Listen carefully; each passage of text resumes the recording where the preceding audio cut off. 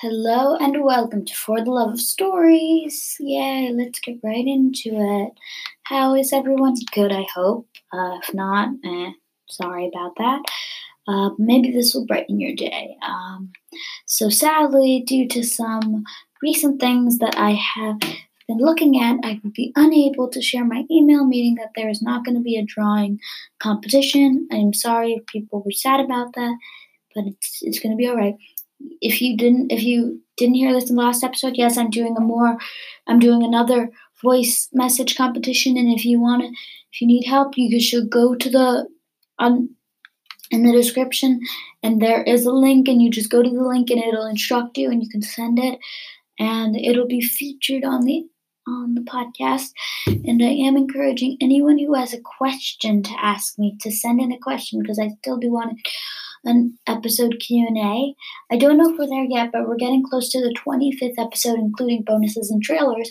And I've decided, since I have been reading a really good book, and I will tell you what it is on the 25th episode, we will be celebrating Spotlight Story Day, in which I will spotlight one of my favorite books. And so soon you will see what it is, and you will understand why I'm doing it. And if you haven't already caught the reference to what I'm doing, then you'll see soon. Don't want to give anything away. So with that, let's dive into the story. Just let me hold you for 1 second, and then we can go to the story. Just remember that there are spoilers in this, and it's kind of like a watch at your own risk if you haven't watched other episodes. Yeah, so enjoy! Emily had been sitting in this uncomfortable bed for at least 2 weeks now. She hadn't moved except for when they insisted she had to go outside. They would wheel out her bed, and then they would pull her up and carry her into a low branch in a tree. There she would she would lean her back on it and rest in the cool air.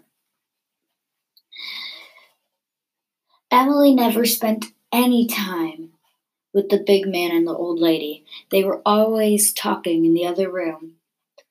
Whenever there was one near her, she tried to get some sort of explanation about so much of what was happening, why she was stuck in this house, what happened to her mother. Sorry, my mom is talking to my dad outside.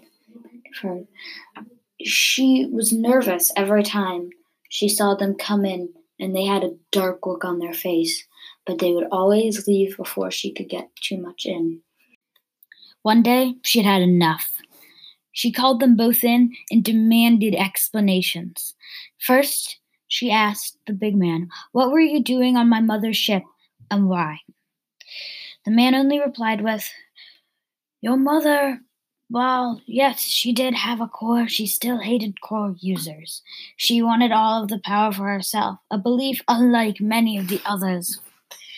So she enlisted some powerful cores to be around her, knowing she would only end up killing them. But still they worked together to find you, so that she could have you in her grasp. I was one of them, but I was working with Harriet to help. Harriet is the old woman. Your mother, while we were flying, began a procedure that released a bolt of energy. It caused me to crash the ship, though that was always the plan. What was not the plan was having the ship blow up and burn down, or that a purple flame would start. I was going to carry you away to safety, but then the purple flame. We have reason to believe that your mother was killed in the explosion, but we never know for sure. Harriet and I live just at the edge of the human world and the core users as well as human world. We are right between Abidorak and Earth on a small island floating in the air that fell beneath the two. No one can reach us here, Not easily, but the last killers will be here soon to take you. Now the old woman, whose name was Harriet, began to speak. There is a safe place we can bring you to. We would have to stay with you for a while, but then we must leave you, and you must journey yourself to the castle to free what the small amount of cores users left. But you must be careful, for when they attacked and when the great fire broke out, many were infected with purple flames to the point where they are unstable, and magic and using their core's power may only backfire for them. We will be moving you tomorrow, but for now, you must go outside. And with that, there wasn't another word as they slowly wheeled out the bed, out the door, and into the forest. She'd seen all of this place almost every day when they would roll her out, but she didn't care at this point. Emily just cared that she was outside and happy. They propped up the bed and pulled her off of it, being careful to carry her until they reached the beautiful oak tree she had sat in almost every day. A huge branch laid somewhat 5 feet above the ground, and the big man easily put her up on the stump. She called down to him, asking what his name was. He said, Brock. His name was Brock. All these days she had been calling him the big man when his name was Brock. That was a interesting thing she found out. She lied in the tree and closed her eyes.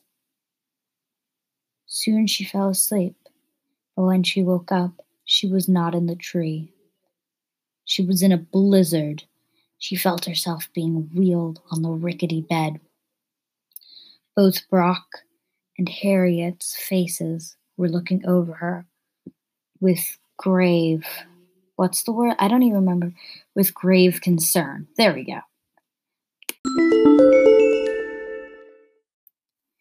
Thank you for listening to this episode, the last killers part 2. I forget what it called it now. Oh my god. The final killing order, maybe? I don't know. But yes, please send a voice message if you can, and I hope to be back as soon as possible. Bye!